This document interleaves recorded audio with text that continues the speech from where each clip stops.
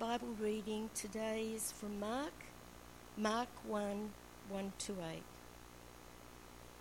The beginning of the good news. Is that it? Oh, okay. The beginning of the good news about Jesus the Messiah, the Son of God, as it is written in Isaiah the prophet. I will send my messenger ahead of you, who will prepare your way. A voice of one calling in the wilderness, prepare the way for the Lord, make straight paths for him. And so John the Baptist appeared in the wilderness, preaching a baptism of repentance for the forgiveness of sins. The whole Judean countryside and all the people of Jerusalem went out to him. Confessing their sins, they were baptized by him in the Jordan River. John wore clothing made of camel's hair with a leather belt around his waist, and he ate locusts and wild honey. And this was his message: after me comes the one more powerful than I. The straps of those sandals I am not worthy to stoop down and to untie. I baptize you with water, but he will baptize you with the Holy Spirit. Amen.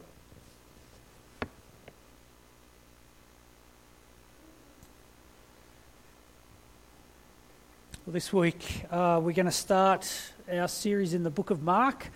I think it's going to be, I'm looking forward to this. It's very foundational. I think it's good for us. I haven't sat in a gospel here, and I think it's really important for us to journey with Jesus. We started the year in prayer, looking at 8 weeks in prayer.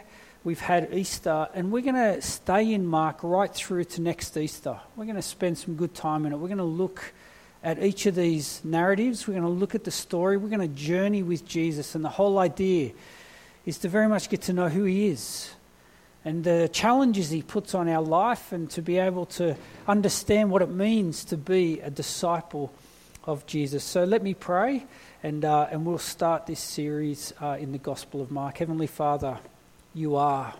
Merciful Saviour, you are. Blessed Redeemer, you are. Father God, we've just sung these wonderful big words about you. You are the one who has been faithful to your promises, and Father God, we can come confidently to your word now, knowing that you have provided it through the Holy Spirit. And Father God, as we open the book of Mark, we pray that we will be blessed, not just with words that make us feel good, but words which challenge us, words which refine us, words which bring us into a space where we can worship the Lord Jesus in a way which we haven't before. And Father God, right now I pray a blessing over this time together. As we look at your word, we pray that you guide us and that you speak to us. And we pray it in Jesus' name. Amen. Well, I'm not sure if you've seen a show that's on the ABC. It's called Tomorrow Tonight. Someone this week put me onto it, and they've got an episode which I think was aired a few weeks ago called Beliefs. And Annabelle Crabb, who's in the centre there, she basically gets a panel together, and you've got Adam Liao, who's a cook. I think he won MasterChef or comes second on MasterChef. You've got Charlie Pickering, who used to be the host of The Project, and who is on certain ABC shows. And then they have 2 other guests. And this particular week they got Waleed Ali in, who's, I'm not sure if he's still the Project host, but he's a writer and academic. And the other person there is Nerelda Jacobs, who's a journalist. Now on this show they basically pick a topic and they bring it out into a forum and they discuss it. And this week was on belief. Has anyone seen this episode? Yeah, it's really fascinating. And if you get onto ABC iView, and I really encourage you to see it. Now, the reason I'm bringing it to you this morning is because the discussion is really, it all comes to a point around Jesus. Now, none of them are professing Christians. Now, Waleed Ali is a Muslim, and he's very open about that. Charlie Pickering, surprisingly, used to be a Christian and he's converted to Judaism. He married a Jewish woman and he converted and he now practices Judaism. Narelda Jacobs, she grew up in a Methodist home. Both her mum and her dad were Methodist ministers. They met and got married. Well, I think her mum was a Methodist minister first. They got married and her dad became a Methodist minister. But now she's walked away from that belief system, and she believes the ancestors, because she's from Aboriginal heritage, she believes ancestors are the ones who are watching over us. So she's moved back more to the Aboriginal Dreamtime belief. And who have I missed there? And and Adam Lau is basically he says, I'm an atheist. He grew up in a Christian home, has walked away, and he says, look, I just can't believe. I just can't believe. And it's a really fascinating discussion they have. And it comes to a point where they start discussing things, and as they move on, Annabelle Crabb pulls out a box. And because they've all got some sort of Christian background, or Waleed Ali's done a lot of study as well, she pulls out a box and she asks this question. She says, if there was definitive proof that Jesus was who he claimed to be in this box, would you open it? And it was a really fascinating discussion. Adam Liao, I think it was, starts going, well, even if it's definitive proof, it doesn't really disclaim the other truths that are out there, a very relativistic current mindset. And out of nowhere, Waleed Ali says, you can't say that because Jesus' claims upon his life and Christianity's claims are exclusive. You cannot have that to be true and other things to be true, which is exactly right. And it was a really defining moment, I think, in the moment. He's this Muslim recognising very clearly that if that's definitive proof that Jesus is who he says he is, then you have to follow him, you have to accept that, and you have to embrace Christianity for what it says it is. And so it goes around the table, and Waleed Ali goes, well, if it's definitive proof, yes, I open the box. Adam Liao goes, well, I'm an atheist, but I'm always searching for truth, and if it's definitive proof, I would open the box. But the other two said, no, I wouldn't open it. I would not open the box. And I think it's a really interesting way in how our world thinks about truth. You get to choose what's true and what's not true. Well, I'm going to put to you this morning that I think that in that box would probably be the book of Mark. See, what's fascinating about our world is it thinks there is no proof about Jesus. There is no way that we can know that he's the Son of God, that he is who he claims to be, that he is the promised Messiah. But it's just that they're not opening the box. They are not willing to come with all openness into what has been provided to us through seeking through the Holy Spirit and asking God himself to reveal it to him. And we know that it is God who calls, God who enables, God who opens our eyes, the scales fall off. But I think what we have as we enter into the Gospel of Mark, and I hope this becomes clearer and clearer week after week after week, is we have a wonderful book, and it's not just the Gospel of Mark, it's the Bible, and it's all the Gospels.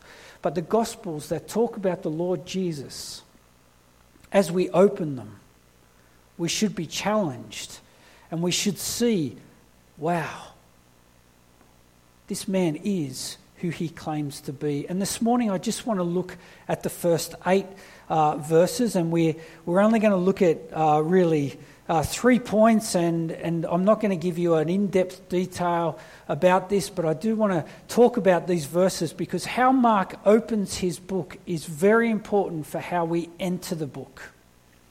Now, if you have a look at verse 1, he simply says, the beginning of the gospel or good news about Jesus the Messiah. the Son of God. Now, if you look at the other Gospels, Matthew starts with a genealogy, Luke starts with the birth narrative, but here we have Mark, and we'll see this week after week. He just gets straight to the ministry, and you'll see he just never stops. It just goes bang, bang, bang, and it just keeps going, and he brings it all together, and it really has a lot of momentum going. But the first thing I want you to notice is that the gospel, which translated good news, and I'm kind of disappointed the new NIV's put the good news there, but the gospel is about Jesus. Now that might seem a bit basic, but here we're not questioning whether Jesus existed. Now the book of Mark isn't to try to prove that Jesus existed. That's not why it was written. And in fact, there's questions around that's float around, but the best academics in all the world have said there is no doubt that Jesus, the person that is talked about in the Bible, existed. The documents we have before us, the thousands and thousands of manuscripts that we have all over the world, that are in museums and in all sorts of places, they are from, we've got fragments from 100 AD. Well, Julius Caesar, we have fragments from 800 AD, 800 years after he lived, and we don't even question that. You wouldn't question that Julius Caesar existed. So we're not here to answer the question. Mark's not here to answer the question whether the man Jesus Christ existed or Jesus existed, Jesus of Nazareth. What he does is he's asking another question. It's about who he is. Who does he claim to be, and is he that person? That's what the Gospel of Mark is doing. Is he who he claimed to be? Now, Walid Ali in that episode recognises that if there's proof, and he is who he claims he is, he says it himself. Walid Ali says, well, it means he is God himself. And if that's definitive proof, then why would you not follow him? And so that's what Mark is trying to counter here. He's writing to people who lived in the time of Jesus. No one's saying the man didn't exist.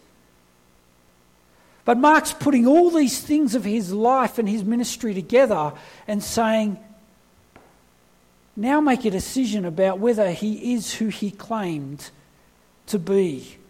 And that's effectively what Mark's saying. The gospel, the good news, is about Jesus. The second thing is the gospel is about the Messiah. Now, I'm not sure how much you know, but the name Christ doesn't mean it's Jesus' surname. It simply means the Messiah. It's the Greek word for Christos, for the Messiah, which simply means the anointed one. Now, right throughout the Old Testament, right throughout the prophets, they are looking towards the time when the Messiah or the anointed one would be revealed. If you have a look at that first verse, it says, the beginning of the good news about Jesus, the Messiah, the Son of God. As it is written in Isaiah the prophet, I will send my messenger ahead of you who will prepare your way, a voice of one calling in the wilderness, prepare the way for the Lord, make straight paths for him. Now that's actually a mixture of Micah and Isaiah. And what's so important here is that this isn't some new gospel that Mark or the disciples have created. This is a fulfillment of what was always promised by God. Go back to the Garden of Eden. We have the beautiful creation, the fall, the taking of the tree from the knowledge of good and evil. Humanity falls, separation from God. We are told the serpent will strike his heel. And it's always looking to this time when people would be saved. And the prophets over and over are talking about a time when the oppressive regime that is over God's people would be broken down by this anointed one, who the true king who would come and save Israel, God's people. And here Mark is saying this good news, which is about Jesus, the Messiah, the Anointed One, who is the Son of God, is a fulfillment of all that has happened in the Old Testament. All the promises of God. And this is started by the coming of John the Baptist. Now, if we just have a look back in Micah chapter 3 says this very thing. It says, I will send my messenger who will prepare the way before me. Then suddenly the Lord you are seeking will come to his temple. The messenger of the covenant whom you desire will come, says the Lord Almighty. But who can endure the day of his coming? Who can stand when he appears? For he will be like a refiner's fire or a launderer's soap. He will sit as a refiner and purifier of silver. He will purify the Levites and refine them like gold and silver. Then the Lord will have men who will bring offerings in righteousness, and the offerings of Judah and Jerusalem will be acceptable to the Lord, as in days gone by, as in former years. See, Mark is saying that all the things that are wrong with Israel, all the things that are wrong with humanity, are now being fulfilled in the overcoming of these things by the Anointed One, the promised Messiah coming into the world. So here we have the gospel is not just about Jesus the man, but it is about Jesus being the Messiah. It is about the Messiah. And who is that Messiah? Well, it's Jesus. And you cannot talk about the good news of God without talking about Jesus being the Son of God, the promised Saviour of the world, who would save the people from the oppressive regime that we know is sin, and which looks to a day where we will be reunified with God under his rule. And so this is really what's happening in all these little things in the beginning of the gospel. Mark's setting this foundation to say, look, I'm about to describe to you everything that Jesus is. So the question for Mark is, who is this man? And I just want to go through a couple of verses and show you that this is reinforced over and over and over again in the first 8 chapters or 9 chapters of the book. And if you remember in chapter 2, there's a healing of a paralytic. Friends lower him through the roof. Jesus forgives him first and then heals him. And they say, and the teachers of the law say, now some teachers of the law were sitting there thinking to themselves, why does this fellow, this ordinary man, talk like that? He's blaspheming. Who can forgive sins but God alone? So this question about who is this man? And then later on in chapter 2, Jesus is talking about being the Lord of the Sabbath. And in verse 27, he said to them, the Sabbath was made for man, not man for the Sabbath. So the Son of Man is Lord even of the Sabbath. So this is in response to the Pharisees saying to him, look, why are they doing what is unlawful on the Sabbath? There's all these questions around him and his disciples. And he's declared himself to be the Son of Man in answer to that. In chapter 4, the parable of the sower. Then we've got a lamp on a stand. The parable of the growing seed. The parable of the mustard seed. And he's talking all these parables about the kingdom of God. And with many similar parables, he spoke a word to them as much as they could understand. He did not say anything to them without using a parable. But when he was alone with his disciples, he explained everything. He then calms a storm. And then he says, why are you so afraid? And his disciples say, we're told they were terrified, and they ask each other, who is this? Even the wind and the waves obey him. Can you hear the questions about who this man is going over and over? And then in chapter 6, verse 2, Jesus talks about a prophet in his hometown. Jesus left and went to his hometown, accompanied by the disciples. When the Sabbath came, he began to teach in the synagogue, and everyone was amazed. And then they asked this question, where did this man get these things? What's this wisdom that has been given him? What are these remarkable miracles he's performing? See, there's these questions. Who is this guy? Why is he doing these things? Where is he getting this? And in Mark, this culminates. It builds and builds and builds, and we'll see this over the weeks ahead until we get to chapter 8. And Jesus directly poses the question to them. He says, "Who do people say I am?" Well, some say John the Baptist, some say Elijah. And then he says, "But what about you?" For 8 chapters, for these times you've walked with me, you've seen all these things, you've heard my teaching. Who do you say I am? And Peter answered, "You are the Messiah." See, this is the whole question. And this is the claim that Jesus is making upon his own life. And you can't sit there and go, yes, he was a man who lived, but he's got nothing to do with me. He makes no claim on my life. It doesn't matter who he says he is, because it does matter. You can't sit and not open the box. You have to open this box and you have to make a decision about who this man is. Because how did he perform all these miracles? What is this teaching that he's got?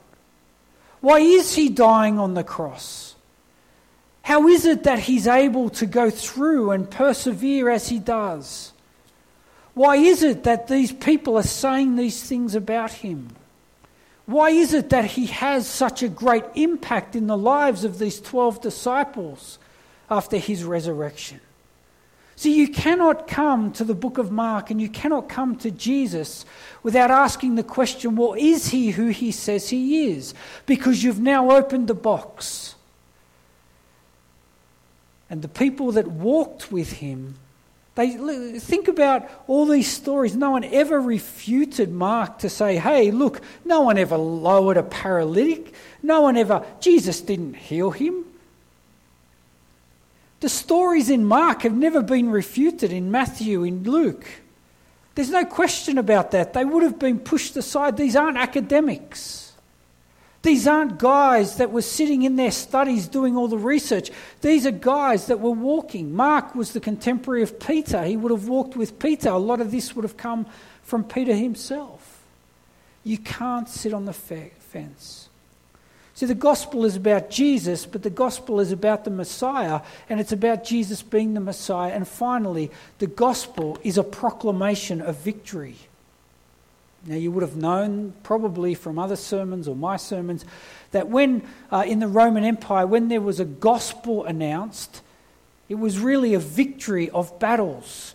And they would have come back from battle and a big announcement would have been made, and it would have been great rejoicing because Rome was now entering into a time of peace and prosperity because the battle had been won.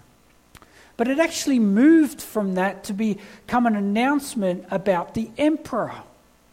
See, the emperor was the god of Rome. They were gods. And gospels were made all the time about emperors. When the heir to the throne was born, there was a gospel announced. When the heir became in the coming of age, a gospel was announced. When there was an accession to the throne, a gospel was announced.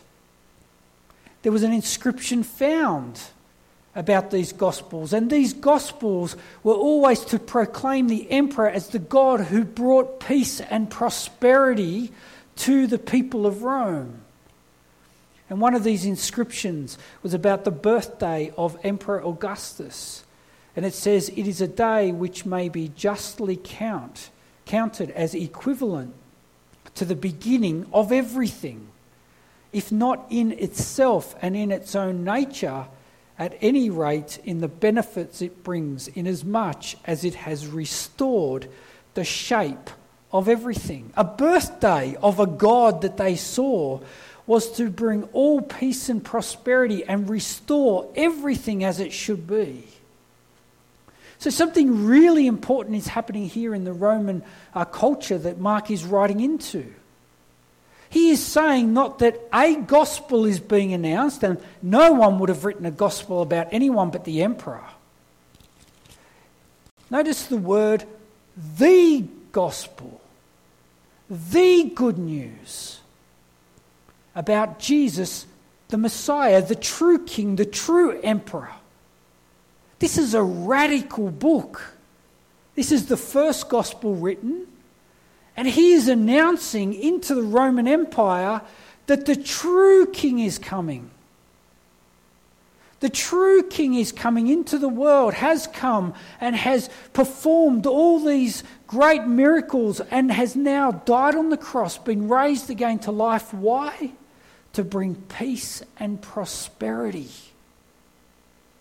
He is redefining the Roman cult. This is a radical and surprising announcement that is being made. So he's announcing the true King. And it's an announcement of victory. It is a proclamation. This whole book is a proclamation of victory. Where the one who was worthy died on the cross to save the people from their sins so that they could walk in peace and prosperity with God and with each other. See, the gospel is good news. And as we journey through Mark over these coming weeks, I encourage you to ask the question, who is this man and what impact does this mean for my life? And we will ask that over and over and over again.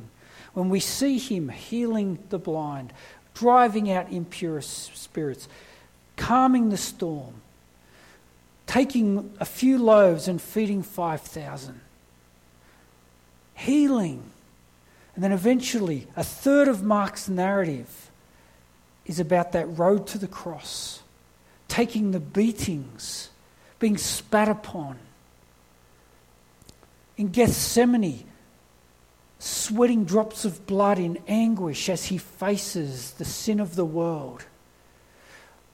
Being hung on a cross. And eventually breathing his last, being buried in a tomb.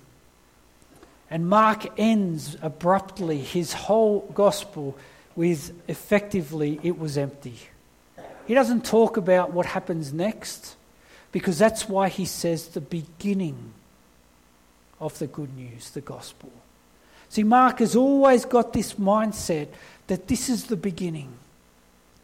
And beyond this, the gospel continues to go out into the world and to be proclaimed and to be written by the ones who would come to believe in Jesus as the Messiah. And that is us. That is the church. That is all that has happened since. And as we journey, we should always be looking to see what our role is in the coming of the King, the coming of the kingdom, and the declaration of the victory of the good news about Jesus' death and resurrection. Well, I pray that this week you'll start reading Mark, start reading through it, start preparing your hearts and asking Jesus to reveal himself to you so that we can walk this journey over the coming year or so. Let's pray. Father God, thank you for the book of Mark. Thank you that we can come confidently knowing that Jesus is the Messiah, that the good news, the gospel is that he has come, that he has lived, that he has ministered, that he has gone to the cross, and that he has been raised again to life, so that the good news can impact us in a way where we no longer take whatever we want of him, but we have to embrace everything as we open the box of your gospel and as we allow the truth to be set free and to have an impact in our life and in the world around us. So, Father God, bless us this week and watch over us. And we pray all this in Jesus' name. Amen.